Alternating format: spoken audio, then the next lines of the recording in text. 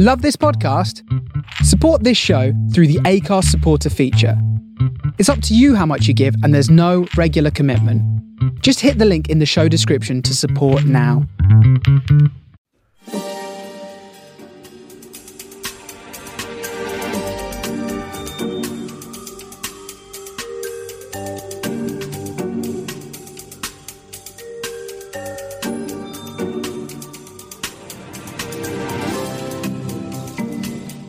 Hello. Hello. I'm Craig Fields. And I'm David Long. And you're listening to week 53 of Is It Worth It? The film review podcast, where we've gone out of our way to watch some new films.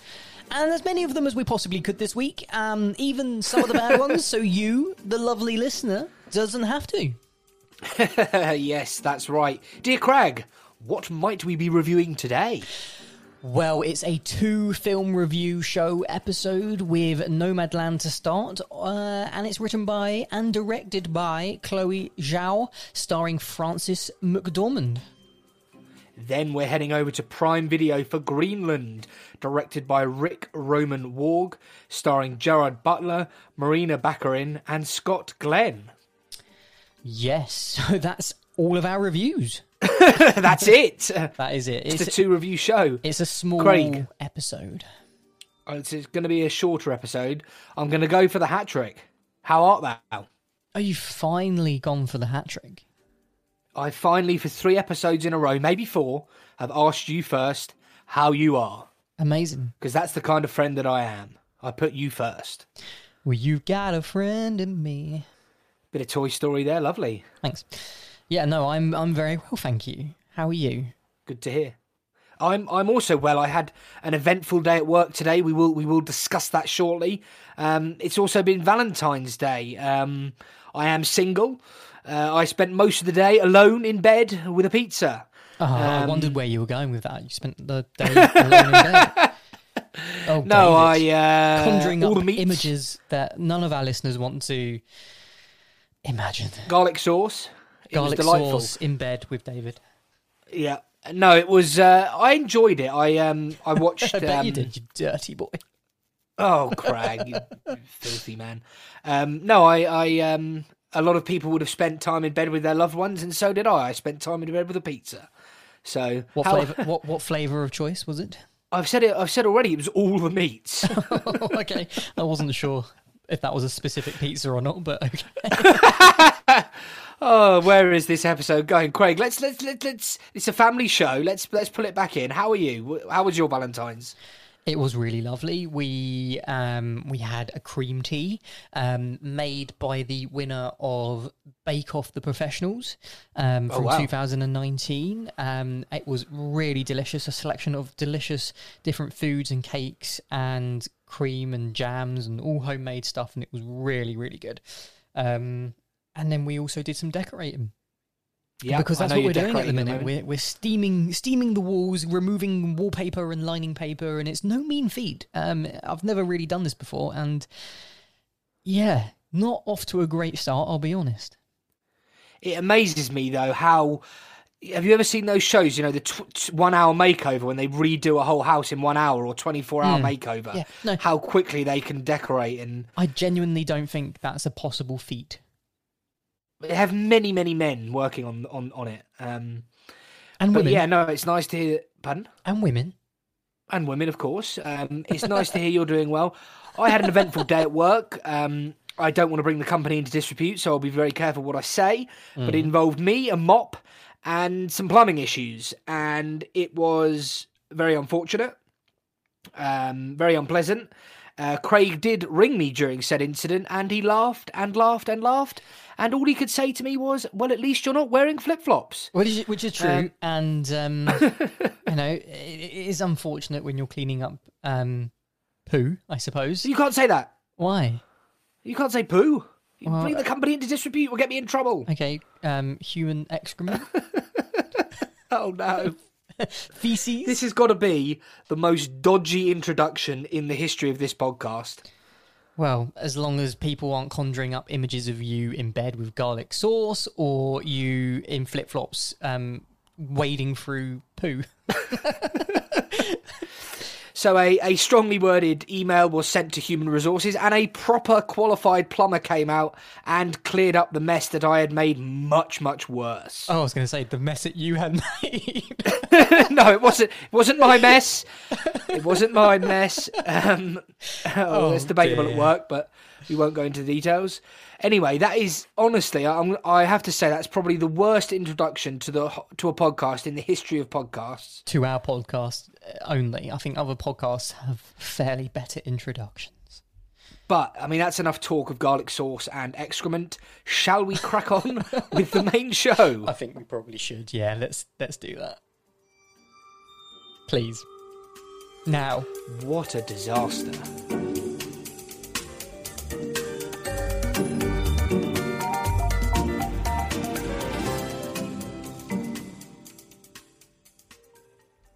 Following on from that awful, awful introduction, we'll be reviewing Nomadland, and this is a film that is following the economic collapse of a company town in rural Nevada. Fern, who's played by Frances McDormand, packs her van and sets off on the road exploring a life outside of conventional society as a modern-day nomad. This is the third feature film from director Chloe Zhao. I should say that correctly, really, shouldn't I? Chloe Zhao, and features real nomads Linda May, Swanky, and Bob Wells as Fern's mentors and comrades in her exploration through the vast landscape of the American West. Now, before we review this movie, let's delve in to a clip.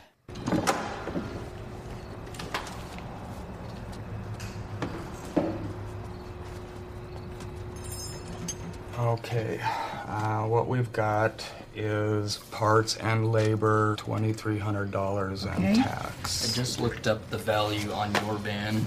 With that high a mileage, you're looking about $5,000 at the most. I'd probably recommend taking that money and putting it towards a different vehicle. I can't do that. I can't do that, see, because, all right, I spent a lot of time and money building the Inside Out, and a lot of people don't understand the value of that, but it's not something like we can...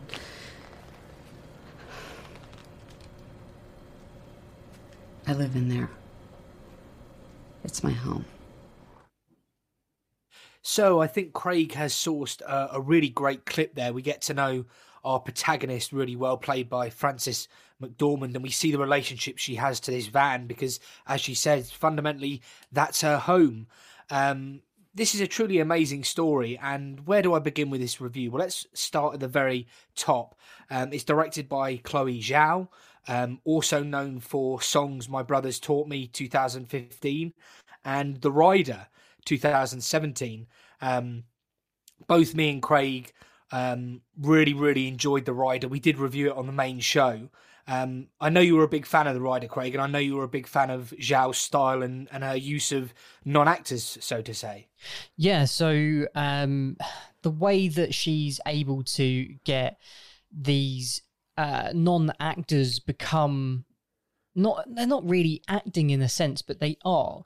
They're playing a version of themselves, and in no less in The Rider with Brady Jandrea, I believe his name was Jandreo. I can't quite remember, but he was fantastic. Like he was playing a fictionalized version of himself and his own story, which is so many levels of amazingness there. But she takes that another step further in this film, in Nomadland, with a piece of non-fiction as the basis of the story, which is Nomadland Surviving America in the 21st Century by Jessica Bruder.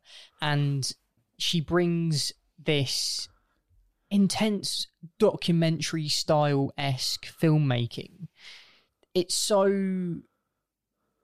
fly on the wall in a kind of sense, this documentary style edit that comes from it, and it's her. From the minute I started watching Nomadland, I knew this was Chloe Zhao.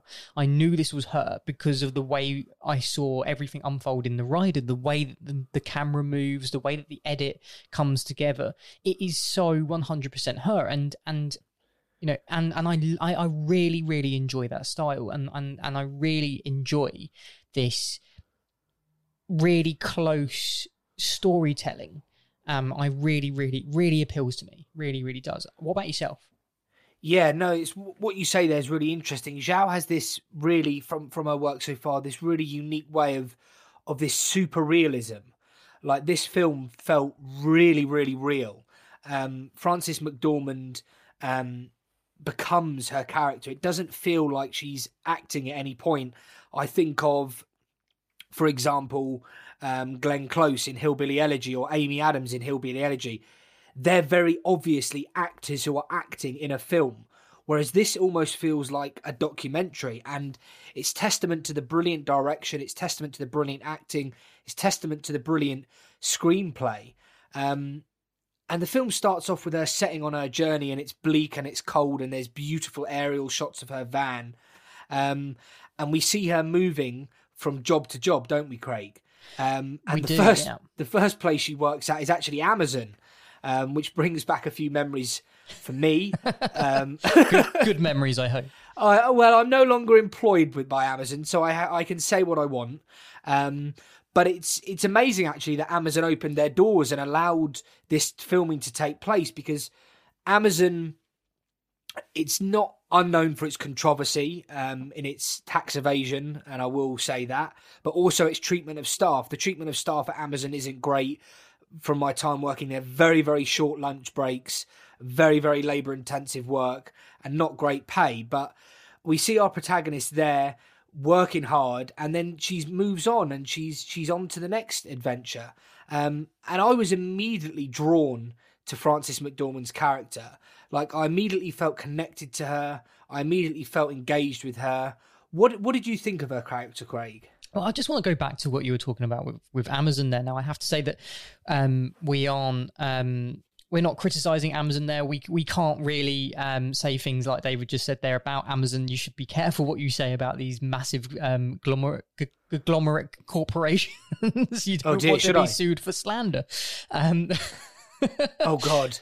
But I take it all back. Yeah, well, I mean, the way that our character here is works for Amazon, it just is testament to the way that Amazon runs their company, in a sense. It is fast turnarounds, high staff numbers of people that go there. They work for a bit and then they might leave. And I think that's the point that our director's trying to make, is that these companies employ a lot of people. Yeah. And that's why it's easy for her to get a job in this environment and then move on to the next job. And it kind of brought on this reminiscent of Sorry We Missed You, in a sense. Yeah. And it's not the same film. It's not saying the same thing, but it is giving you this cultural disparity between the rich and the poor again. And the things that they have to do and to make ends meet, and this is no different in terms of what a nomad is. You know, a nomad is simply a person who is on the road. You know, the older generation of people who saved all their lives to in a job that should have given them a retirement fund. What do you call that again? I don't know. I can't remember. A pension. Why did that word escape my mind? But it should have given them a pension. But yet, because of that economic downfall or downturn, they no longer had any of that. They had nothing, none of that to look forward to, and they decided to sell all of their things, all of their belongings, and become a traveller, I suppose, so to speak. And it does have those similarities in that sense, in the sense of going from job to job and trying your best to make ends meet. But that's where I think those similarities kind of disappear, perhaps. Yeah. This is really telling a very grounded story about the American spirit and this person who is very connected to the people that she meets. The grounded nature of Frances McDormand's character is simply a beautiful one, and it is simply beautiful, this story. And you're connected to this character who is free-spirited. Despite having not very much, she's so pleased with everything that she does have. her van is she has a place for everything in that van, and I really like that about her character. And I think a lot of that is grounded in the sense that is Frances McDormand's. These are the things that she enjoys in life. And that's why you get that real sense of that maybe she's not acting, but she is acting. Do you see what I mean? That she brings elements of her own life to the story. And I think that's where it brings us to Frances McDormand and her performance, like you basically asked me ages ago. But it brings... her performance is so subtle and understated that it almost doesn't feel like she's acting. It's just playing herself almost in a weird way, but it's not. That's how I saw it, really. Yeah, no, you're totally spot on. I thought what you said there was absolutely great. I've just sat here for the last 5 minutes absolutely terrified that I'm going to be sued by Amazon. Really am genuinely upset and worried now. I mean, let's hope nobody who works for Amazon listens to this and sends it to Jeff Bezos. I mean, he's stepping down though, isn't he? I'm not 100% CEO. Sure. But there's some other noticeable things about this film. Obviously, the performance, the central performance from Frances McDormand is tremendous, and Craig is absolutely spot on. Unlike Close in Hillbilly Elegy, or even perhaps our protagonist in Ma Rainey's Black Bottom, Viola Davis, where it's very obvious they're performing. This doesn't feel like a performance. This is very subtle and nuanced, and it takes tremendous ability for an actress just to blend into her environment, almost like a chameleon. And so the performances are very, very striking. But two other things that really struck me by this film. Firstly was the cinematography. The cinematography comes from Joshua James Richards. He also worked on Songs My Brothers Taught Me, The Rider, and God's Own Country. This film is stunning to look at. The way it captures golden hour is incredible. There's loads of shots of the sun rising and the sun setting, and they make brilliant use of that. But the overall, the colours, the way the film's shot, the angles, I was really, really struck by the cinematography in this film, Craig. I don't know what your thoughts were. Very much like The Rider, where I also thought the cinematography, same cinematographer, was brilliant. Yeah, I mean, the cinematographer is able to capture a wide landscape and a variety of different landscapes across the Americas or across America, shall I say. And it's kind of testament to his ability to capture what Chloe wants to show at that time, because she's a very off the cuff kind of director. Like, from what I've been looking and reading up about the way that her process is that she will not have the full picture of what she's going to be shooting or what's going to be in that scene or where they're going to be, blocking it out. And, that's very uncharacteristic for a director. Usually they go in with a complete plan. They know where they're going to be shooting, what time, who's going to be in that scene, how that scene's going to be completely unfold, and also blot out their movements and what they're going to say and the different camera angles and but she doesn't very differently. She will do it mostly on the fly almost, and then she would edit as she goes as well. And I respect her for that, because I do something very similar when I do the filmmaking that I do. It's not on par to what she does, but I envisage the edit of what I'm going to be doing whilst I'm shooting, and I know what shots are going to work, and I'm editing as I go. And I might get home and look at the rushes of what I've shot that day, and I might think that I might need to pick something up another day. And Chloe does exactly the same thing. She might think that I've edited that in my head. I need another angle, but most directors would have that already worked out, and they know what angles they need to get, and they'll have those rushes from the day, and they'll go back and they'll edit that together, or the editor will start picking and putting things together from that scene. You don't tend to go back unless, until the end of the shoot, when you've put a whole edit together and you think, we need to get some pickups. This isn't the way that Chloe works at all, and I have to respect her for that. Now, I'm really, really intrigued to see how she works with Marvel. So she's been working on the Eternals. This film is definitely finished. It should have been coming out last year, I believe. It's now pegged for the end of this year, and I'm truly excited for this. This is the next phase of the Marvel Cinematic Universe, and to bring on a director like Chloe really says what they're going to be trying to do with this kind of film. Yeah. It's a huge, piece for her to be doing in terms of Hollywood cinema, the special effects and all of that stuff. From going from shooting these wide landscapes and having these beautiful golden hour pieces to shooting essentially things in fake space, it might not be green screen, but she might bring an element of improvisation to the roles that we're going to see that we haven't seen before in a Marvel film. And it might bring more depth to the characters. It might bring more creativity from the actors that are playing those roles. It might be that actually this is completely the wrong direction for a Marvel film to go in, but I'm really intrigued to see, what she's done. And I can see why they've picked her, because, this is a film. I don't know if you know anything about the Eternals, but it is the start of something big. And I think Chloe's a great choice to be for an introduction to this kind of film.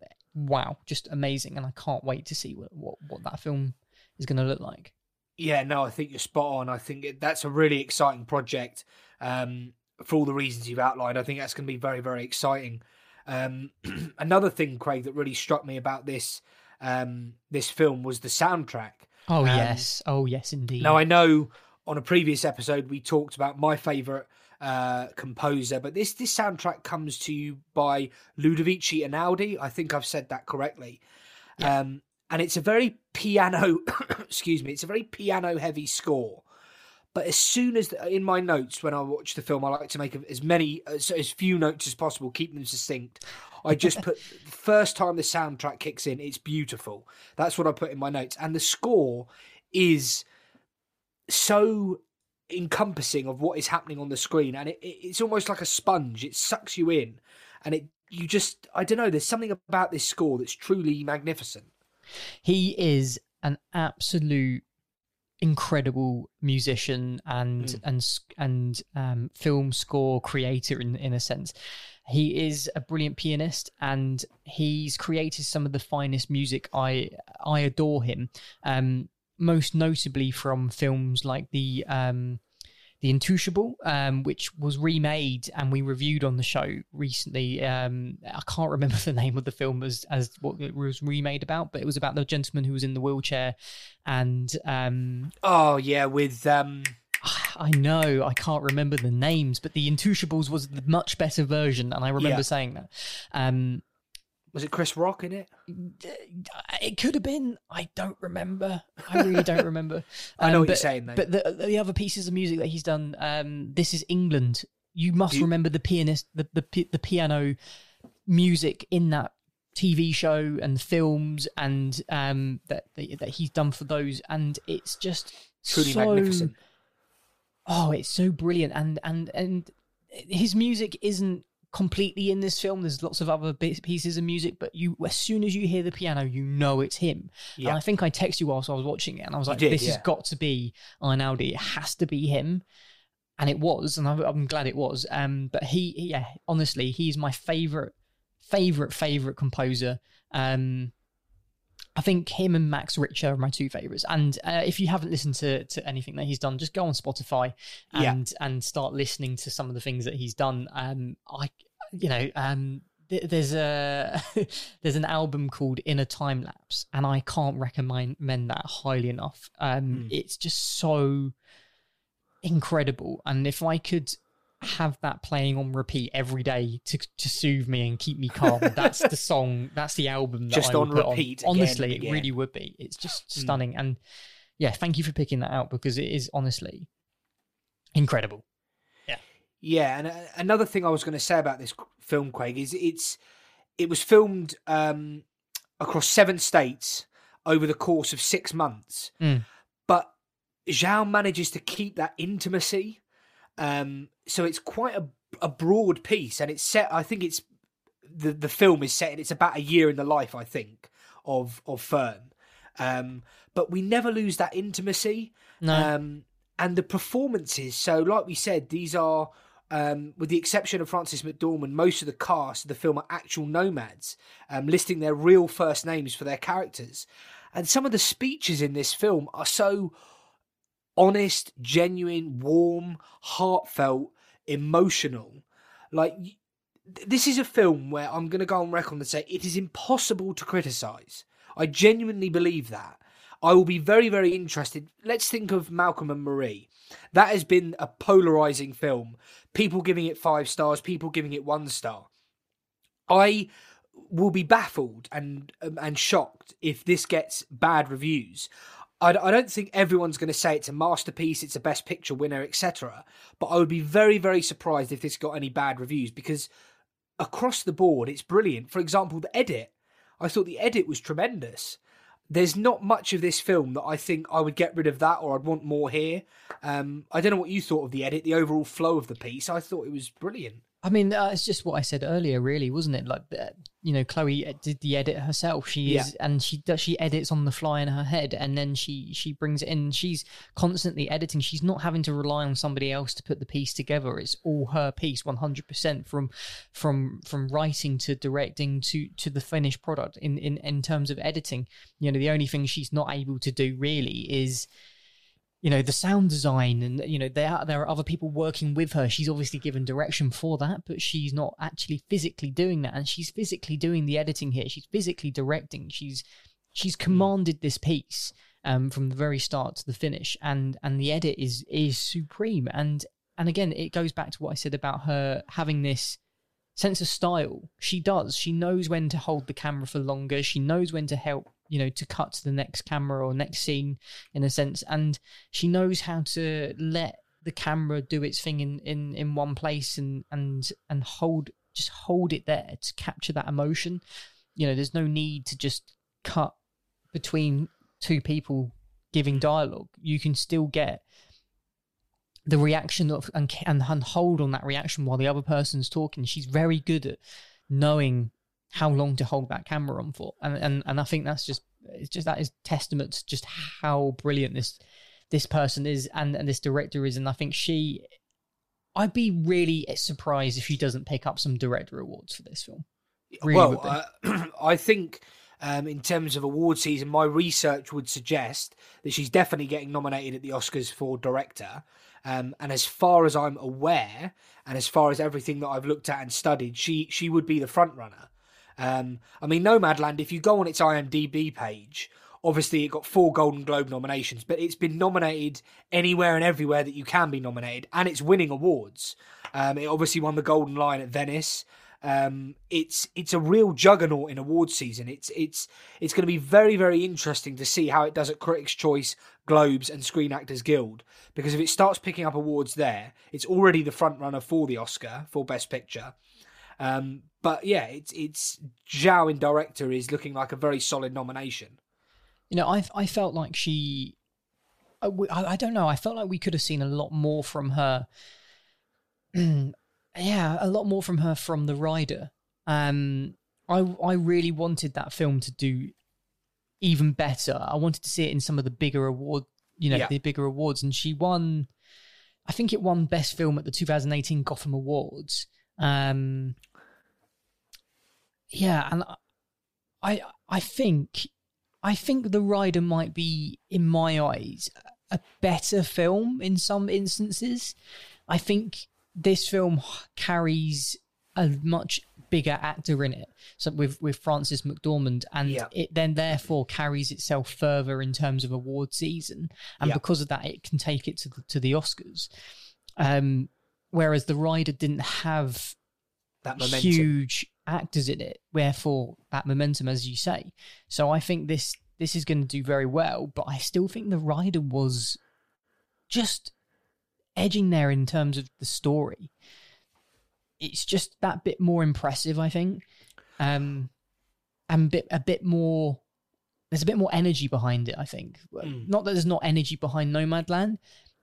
I was just more impressed with The Rider. Okay. Yeah. But I think it's interesting though. The Rider really was like Zhao bursting on the scene, and it got people's attention. obviously, I think you're absolutely spot on. Having a name like Frances McDormand attached to your film, particularly on the back of her Oscar win recently for 3 Billboards Outside Ebbing, Missouri, that is going to immediately make you a contender in awards season. You spoke a little bit about the rider there and the intensity of it. What did you think of the pace of Nomadland? Because it is very, I'm not going to say one-paced, but it sort of is one-paced, if that makes sense. Yeah, no, again, it goes back to the edit, isn't it? And Chloe's able to move the pace along at the pace that it needs to be, and it is actually very one-paced. There isn't any fast action scenes that takes place with fast edits. The edit is consistent the whole way through, and it's more person-centric. It's not, let's look at this action sequence going on, because there isn't any action sequences. With the rider, there is those more intense arguments, so to speak. There's raised voices, there's a bit more blood going on in there, there's a bit more, I don't know, it's difficult to say. There's a bit it's a more intense experience. It is a more, and it's a bit more of an emotional roller coaster, whereas this is a true road movie in some instance. Well, it is a road movie, really, isn't it? And it is, I think it just employs a lot more of these unknown actors, well, not even unknown actors, unknown people into the world of a fictional environment. And that's where I think we get a slight difference there. I think it's because of that, possibly. And the only true actress in there carrying the film is Frances McDormand. Yeah. So perhaps that is what the pace is being reliant on, is the acting of her, and she's carrying these people along and moving them, and she is in some instances providing a performance that is very one pace. So it's all within that acting, I think. Yeah. The pace is interesting. I think it might be Empire magazine that when they review films, they have a line that shows you like the pace of the film, and it goes up and down, and you think of something like 1917 where the pace is a really intense moment and then it draws you back. This is like not a flat line, but it's a steady but relatively intense pace. Like there's something, because she's always on the move, the film's always on the move, and we see lots of different locations, real locations, and we're never in the same place, and that is difficult to direct, and that's why I think it's a brilliant directorial job, and I think it's a brilliant edit. Yeah, I think we could maybe circle back to what we thought about this film in to round it up almost as well, because I don't think we can. I don't want to spoil it too much. The film's not actually out in the UK until the 17th of March. It is out in the US on the 19th of February via Hulu, I believe. Yeah. And maybe possibly some other streaming services. I think it is just Hulu. And certain cinemas in the States as well. And certain cinemas. So this is why we're getting this review out today, because it is out today in the US of A for you guys to watch. For the UK, you will have to wait another month at least. And I think let's not delve too much into any plot spoilers. So let's just round it up with what we thought about the film, really. Do we have an email? Oh, you're right. We do have an email. As you can tell, we're really prepared as always. I know. This comes from Laureline, and it says, I saw this film at a special preview hosted at a drive-in in an industrial estate, or an industrial site in the outskirts of Munich. Not the greatest of environments, about 6 cars back, listening to the soundtrack via the car's radio, and thus the worry whether my car battery was good enough to start after 2 hours with the radio on. Plus, it was cold. It was a very cold November night, and that meant the car windscreen would steadily fog up unless we left all the car windows open. Did I mention it was cold? So my view on this film may be marred by the less than ideal viewing conditions. The film could be prefixed with the line, all who wander are not lost, from Lord of the Rings. Frances McDormand plays Fern, who regards herself not as homeless, but without a home, forced into this situation by the death of her husband and the closure of the town's gypsum plant, and that has practically turned the town that relied on the plant into a near ghost town overnight. Even the US Post Office has retired the town's zip code. And then we follow Fern from short-term job to short-term job as she and her van travel across the US and occasionally bump into other nomads. Some who travel because of circumstances, others because they want to. The film has a slightly rosy view of life. When Fern needs the money to repair her van, it's forthcoming from a disapproving sister, and neither do you really sense the ever-present threat of random acts of violence that must be a feature of a single woman living in a van in the middle of nowhere. The nowhere aspect is well portrayed. I think a few people realise just how empty much of the USA really is. We get a glimpse as we drive from somewhere like Las Vegas to Los Angeles, but that's nothing like when you're in somewhere like Montana and a 300 kilometre to the nearest interstate. Obviously, this is Oscar bait. Certainly, I couldn't see it vying for Best Film, but I really did believe Frances McDormand was Fern, but I don't think there was enough acting for her to really be a contender. I expect it to get some talk about awards, but to quickly become one of the also-rans. And Lola has also supplied us with a wonderful photo of the drive-in experience from inside her car. I can see that she is about 6 cars back, and there is a car kind of impeding her view from the angle that I'm looking at this. And it does look chilly, if you can actually convey chilly from a photo. I'm sure you could, but it does look cold. Yes, so thank you very much for that email. Yeah, you know what? I have to disagree with you, though, in regards to there not being enough acting for it to be a contender. David and I have talked about this, and I think we talked about it in this review already, about Malcolm and Marie, and how we didn't talk about that, did we? Oh, we might have done. I can't quite remember. With Zendaya, there's a scene in that film where she really turns the heat up on the level of acting. Yeah. And it's a very pivotal scene in some senses, but we also get this feeling that this is definitely what could win her an award at the Oscars. And there are lots of other films where you can pinpoint that moment, as you've said, David. And with this film, and as we've already said in the review, that it is very one-paced, and it is that one pace does come from McDormand.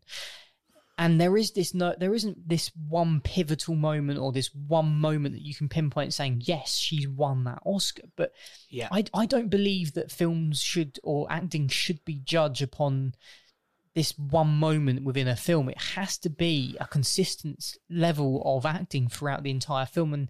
And that's what McDormand does. She carries herself throughout the entire film.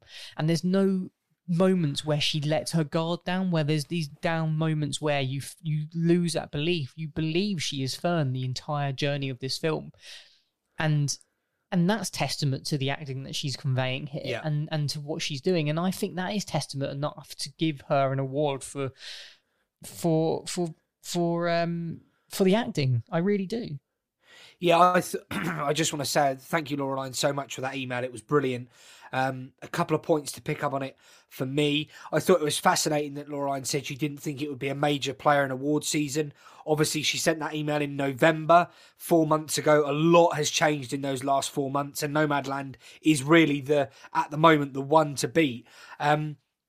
Really fascinating point, actually, about the vulnerability of a single woman travelling across the United States. I do agree with that. We never... There was one instance, wasn't there? Yeah, without spoiling it. But I think that's a really interesting point. Is there slightly rose-tinted spectacles on this way of life? Yes. But also, we've talked about poo already on the show. We do see Frances McDormand pooping in a bucket. Like, we do see the less glamorous side to being a nomad. We do see her struggling with being able to get a heater to work and being in the van when it's very, very cold. So it doesn't glorify this way of life, but I do understand where Laureline's coming from. Really brilliant email. So glad, Laureline, you got to see this film early, and I'm so glad we finally managed to get a review out for you. I think they did very well to do a screening like that in the cold. It really actually... I think what they were trying to do there is put you in the position of Fern. And no, genuinely, like, watching it from your car, I think that was part of the promotion of the film and putting you in the cold situation in a vehicle. Yeah. Watching the film through your windscreen, just like Fern watches her life, as she drives from state to state in her vehicle. And I think that's really clever. But it may not have been the easiest thing to watch whilst freezing cold. So I do understand where your viewing might be slightly marred with that, because I was sitting in a lovely toasty living room watching the film. Yes, I think we can probably ask questions now. What do you think? There's just one question that I wanted to ask you. Before the question. Of all the films we've seen, do you think this is the best film you've seen? And do you think this is a genuine, not Best Picture contender, because we know it's going to be nominated? Do you think it will win Best Picture from what you've seen so far? That's a really difficult question to answer. And I knew you were going to ask me this, actually. Sorry. I don't want to put you on. I really adored the film. I really did, and I think The Rider is better. I think that this film can win lots of awards, and on the back of finally getting round to seeing it, I think it could win Best Picture. I think it just needs to pick up some more awards, some of the bigger ones, totally along the way for me to solidify that. But I wouldn't put my money on it. I wouldn't put my money on Judas either, not until I see it, which is unfortunately something you have done. I knew you would bring that in. I knew you would bring that up. I had to. I can't wait till we review that. What if it's terrible? I mean, it probably isn't, but I mean, it hasn't had very nominations though, has it? No, it's not done very well. Those of you who listen to Road to the Oscars, Judas and the Black Messiah, which I have back to win Best Picture, hasn't been picking up the awards that it needs to. What's my thoughts on Nomadland for Best Picture? It wasn't in the early betting. It wasn't in the early discussion. It was very much like Parasite last year. It was a big price. It started picking up awards, and now it's considered the front runner. For me, it just, as brilliant as this film is, and I do think this is a very, very good film, it just doesn't feel like a Best Picture winner to me. So I'm going to go on record and saying I don't think it will win Best Picture. What will beat it at the moment, I am unsure. But I just have this feeling about Promising Young Woman. There's Promising really Young Woman. You've got The Trial of the Chicago 7. You've got Mank. All will depend on, regular listeners will know, I had an extortionate sum of money on A Star is Born. Now, A Star is Born was in the exact same position as Nomadland is in now. It was nominated at the Globes, it was nominated at Critics' Choice, it was nominated at Screen Actors Guild, and what happened? It was the even money favourite to win the Oscar. It didn't pick up any of these major awards, and it completely lost its momentum. So Nomadland is by no means a done deal here. But it is a very good film. It certainly isn't. And what else did you do? You put a lot of money on First Man, didn't you? Not a lot of money. My initial film... My initial pick was First Man, and I remember watching that, and as brilliant as First Man was, and I did really enjoy that film, Craig will testify, I left the theatre white as a ghost. Do you remember? Yeah, because you put a lot of money on it, and you realised that that's not going to win Best Picture. Yeah, as good as the film was, I just knew that won't win Best Picture. Yeah, and so... Please stop putting money on films that you haven't seen yet. Please.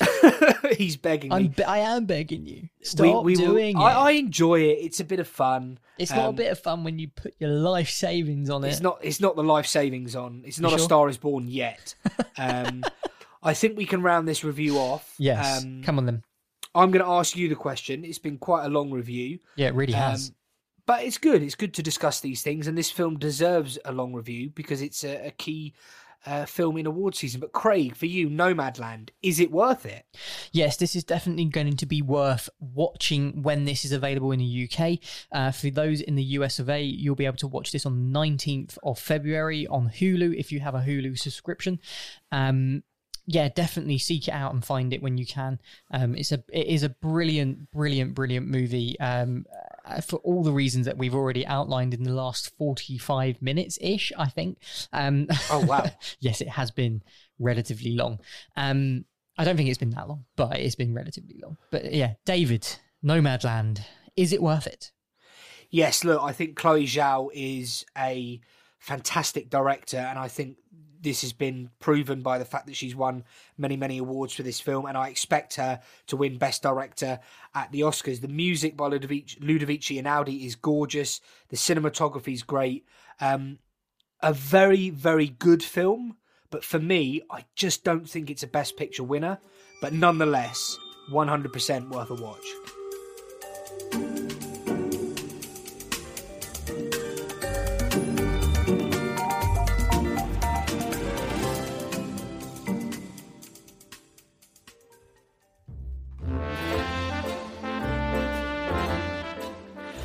Interrupt this broadcast of Is It Worth It, the Film Review podcast, for an important announcement. If you're enjoying the podcast, we would like to remind you that you can now become a Patreon supporter for as little as $3 a month.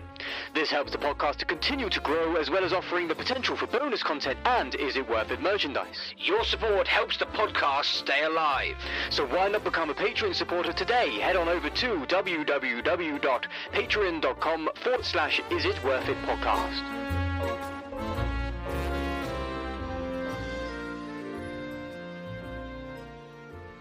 Yes, and a big, big thank you to all our Patreons.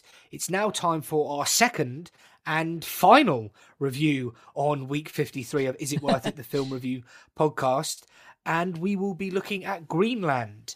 John Garrity, his estranged wife, and their young son embark on a perilous journey to find sanctuary as a planet-killing comet hurls towards Earth. Amid terrifying accounts of cities getting levelled, the Garritys experience the best and worst in humanity. As the countdown to global apocalypse approaches zero, their incredible trek culminates in a desperate and last-minute flight to a possible safe haven. And before we both review this movie, we've got a little clip lined up. Nathan, come on, let's go. But the sky's on fire. Let's go, get on.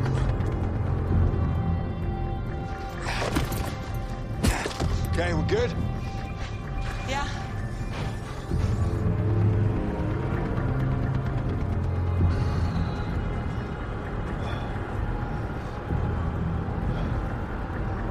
You can see it from here? John! Oh, God. None of them got cold. 2 days. They got it all wrong. There's a shit ton of fragments on that thing. They're saying that one of them is a planet killer. And now they've grounded all non-military flights. I mean, what do we do? I don't know. I don't even know if this shelter relocation thing is real. That's bullshit! And you know it! I'm sorry, okay? I'm sorry. It's just please give us a call if you find out anything when you get there. Like where we can go to be safe. You know I will, Ed. So that was a clip from Greenland. Just as we begin the review, let me just tell you this is available on Amazon Prime Video right now in the UK, and it should be available worldwide as well for all of you Amazon Prime subscribers. There we go. So I've got that off my chest. So where do I actually begin with our review here? Well, I just wanted to say that I went into this film knowing virtually nothing about it and absolutely loved it. Oh. No, honestly, I really, really, really, really, really enjoyed this movie. And I don't know exactly why? But it is essentially a film about... It's a disaster film. Yeah. We'll start off there. It is a disaster film. It stars Gerald Butler, and he is essentially on a mission. I mean, they kind of you get this feeling of it being quite similar to the Angel films, yeah, or the Fallen films, isn't it? Yeah. Maybe this should have been Comet is Fallen or something. I don't know, but it just had this feeling of me wanting to get cozy and watching all hell rain down upon these actors as they try and get to a place where they need to get to, or to survive. And I did. I got cozy. I got inside my bed. I laid down with my laptop and I watched it. And I watched this all hell unfold. And it's it is simply a popcorn film where you can chill out and watch all hell break loose. And I mean, that's all I really need to specifically say about the movie in that sense. I mean, how did you feel when you watched it? So it's really interesting you make that comparison to Angel Has Fallen. It's the same director. Yes. And so I went into this film totally blind, which I think with a disaster movie and with an action movie, often the best bits are in the trailer. So you don't want to go in having seen the trailer because it can somewhat spoil it. And I went in with, I'll be honest, very low expectations. I hadn't looked up any Rotten Tomato scores. I didn't know anything about the film. And I'll be honest, I was pleasantly surprised. I do have issues with this film. One of the things this film does well is we get to know and we get to like the characters. If you have a disaster movie where you don't care for the characters, immediately the film has failed because ultimately you don't care whether they live or they die. With these characters, I don't know how, but the director and the actors and everyone involved in the film made me care about Gerard Butler's character, made me care about Gerard Butler's wife and specifically his son. Because, you know why? It's because it is grounded in a lot of reality, and in the sense of, like, you're following this family who are fighting for survival, and it's not the comets that are causing... Well, they are causing destruction and death, but it's not causing too much mayhem to our characters. What it's doing is the journey from one point to another that we find these characters going on, and the trepidation that they find themselves in from getting to that point. There's a scene in a pharmacy that you're really, shook up about, and it's just something that's happening within a pharmacy. There's a lot of looting going on at that point within the story, and you're desperate for them to get what they need and move on without something bad happening, and you feel the fear that they are feeling within that scene, and that's why you're rooting for them, because it's not The Day After Tomorrow, it's not a film like that, it's not the one 2012 where the action is constant and the action is grand in size. It's just that little bit more grounded in the troubles that they're facing, and that's why you're rooting for them. Our main protagonists here, all three of them, are fighting for survival, but the scale is small, and I think the film was relatively done on a small budget. If I remember, it's something in the 30 million region. Yes, you're spot on. For a film that is, I don't know, such a big CGI sort of looking film, in the sense that the comets look stunning in the sky, and they do work very well. For that sense, it is quite small budget, and in another sense, it puts it in the category of being in the not an A-list kind of Hollywood film. It's kind of smaller than that, really, isn't it? B-list. B-list. It is. It's. I wouldn't say it's C-list. I wouldn't say it's A-list. The Day After Tomorrow was this very grand CGI effort to make a disaster movie, and this doesn't push the boat out, because it doesn't need to push the boat out, because we're always on the level of these characters, and that's why I loved it so much, because the whole way through it I'm rooting for them. I want them to do well, and I want them to survive, even though there's an extinction level event about to happen, and I'm fascinated by space and all this sort of stuff, and I believed what was happening. We are due some kind of comet or asteroid hitting this planet and doing some devastation. We really are genuinely due some big disasters like that. It was going to be after the hellscape of 2020. Well, I mean, this is what I'm gonna just about to broach. I mean, there's pandemics, epidemics that are going on. These were all things that are on the precipice of happening. You've got, things happening from outer space. There's a solar flare can the electromagnetic pulse from the sun essentially can knock out all of the electronics within this planet, causing absolute huge devastation to the way that we function, because everything runs on computers, and that's a huge event that could happen, that could do devastation to us. There's an asteroid hitting this planet. There's so many different things that we are due. A volcano erupting. A super volcano is due to erupt to wipe out this planet. So in terms of grand disaster movies, the subject of this is grounded in the reality of the fact that it could happen. Yeah.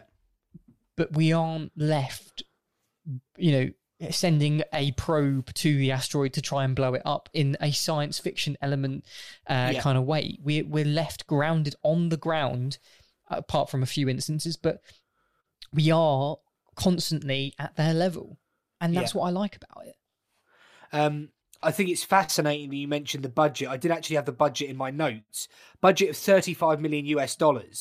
But the interesting thing is, if you compare that to, say, 2012, that disaster movie, that had a budget of $200 million US. And that was a disaster of a movie. Yeah. Well, it was unbelievably bad. I mean, before we round the review off, I did want to say that the movie is saved and the movie fundamentally works because of the characters.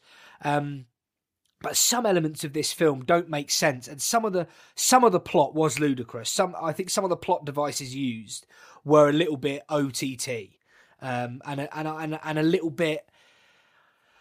Just a few moments, I just thought that shouldn't happen, or that wouldn't happen, or why did that happen? But like I said, it's saved by these good characters and these characters that we're invested in. But again, it is a disaster movie. It's not shying away from that fact either. Yeah. And it does have some, it wants you to have fun whilst you're watching it as well. And that's why I really enjoyed it, because I did have a lot of fun. There was a character within the film, the grandfather character, the father figure. Like, I really, really thought his performance was amazing. He really brought something else to the film, and he's not in it for very long. Scott Glenn, who plays Dale, who is Alison's father, just superb acting, and I think I don't know, it made I felt for him. I don't know, it does have a lot of heart in the film, really. It really does. That was specific moment you're talking about with Scott Glenn, who plays Dale, with his daughter and his grandson Nathan, I got choked up, Craig. Like, it was genuinely emotional. Like, I don't want to give anyone any spoilers about what's said or what happens, but like you said, it takes that grand disaster, that comet in the sky, but then it pulls you back to earth. It grounds you with good characters and characters you're interested in. So I forgive it some of its ropey plot devices and some of its uneven narrative that I think's in there. Ah, good. I enjoyed this film. This is the kind of movie that you put on a Friday night. You get a pizza, you get popcorn, you get sweets. Yes. You sit down. Yes. And you enjoy it. And do you know what? You just go with it. Yes, 100%. Completely agree with you on that. Because that is exactly what it is. And I absolutely loved it. We should ask questions, really, because I don't have anything else left to say about it, really. No, I think we've delved into that film pretty well. So I'll ask you the question first, Craig. Greenland, currently available on Amazon Prime Video. Is it worth it? Yes, definitely worth a watch. If you're fancying some sort of disaster movie with a little bit of a twist within it in terms of who you're seeing... the emotional connection that you get with the characters is what I'm trying to say here. If you want that level of disaster followed by emotional connection, this is the movie for you. Get your popcorn, get your pizza, sit down, relax. Even as a family, I think you could sit down and do this and watch this film. It's totally worth it, 100%. It must be a 12, though. Oh, you could watch that with your family. Yeah, there is one moment of violence just to... I mean, it's a 15. It's a 15? Yeah. Okay. So watch it with your family. Still watch it with your family. Yeah, of course you can, as long as they're over 15. Yeah. Who? Yeah. Do you want to ask me the question? Greenland, is it worth it? So I think some of the special effects are a little bit ropey. I think some of the plot devices are ludicrous. The screenplay is uneven. And there is some over-dramatised and over-acted moments as well. However, for all the reasons I outlined before, did rather enjoy this movie. It's a bit of a guilty pleasure. And I would say Greenland, Gerard Butler versus the Comet, it's worth it. I was going to say, definitely a guilty pleasure. Yeah, get your popcorn out and give it a watch.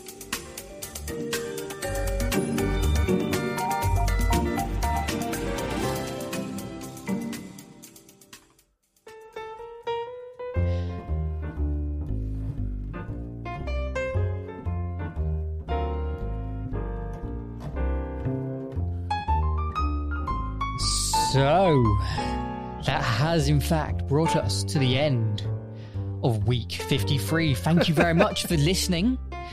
And thank you. We hoped you enjoyed today's episode. As part of our continued efforts to bring you lots of content, we're working with as many of the major studios as possible to bring you reviews of the latest movies. Craig's doing a great job in that. Well done, Craig. Thank you. I do try. Very hard. Very hard. It's emails all day, all night, across the pond. Yeah. Anyway, whilst lockdown persists in the UK and cinemas remain closed, we thank the support of our listeners, the studios, and our fabulous team. And just like Laureline, if you've got a review of a film, a message of noteworthiness, then drop us a line at mymail.isworthit@isitworthitpodcast.com. And I'll say it again, mymail.isworthit@isitworthitpodcast.com. We absolutely love receiving your emails. We certainly do indeed. Follow us on the social medias at Film Is Worth It on Twitter, and search for Is It Worth It, the Film Review Podcast on Facebook. And Instagram, and also YouTube. Yes. Oh, yes. YouTube. Yeah. If you want to see our most handsome and exquisite facial features, then YouTube is for you. We're uploading individual reviews to YouTube for those that want a very specific content, and quickly, that is. And if you're listening online through the website, you can also subscribe to the podcast using Apple Podcasts, Spotify, Amazon Music, and all good podcasting apps. It's great when you're on those very long car journeys, if we can get back to those long car journeys anytime soon. Yes, that's absolutely spot on. And on a final note, if you've enjoyed listening, please do share the podcast with your friends and family. Word of mouth is the best form of marketing. Indeed, and I think that really just has one thing left for me to say, and that's go to the Patreon page, support us. It's patreon.com/isitworthitpodcast, and that's about it. Thanks. And we will see you very, very soon if I have not been imprisoned for slander. Yes. Hopefully not. Goodbye. I am worried, Craig. I am really worried. I'm not surprised. Hopefully I'll be back for week 54. Hopefully. Behind bars. Oh, God. At least you can remote record.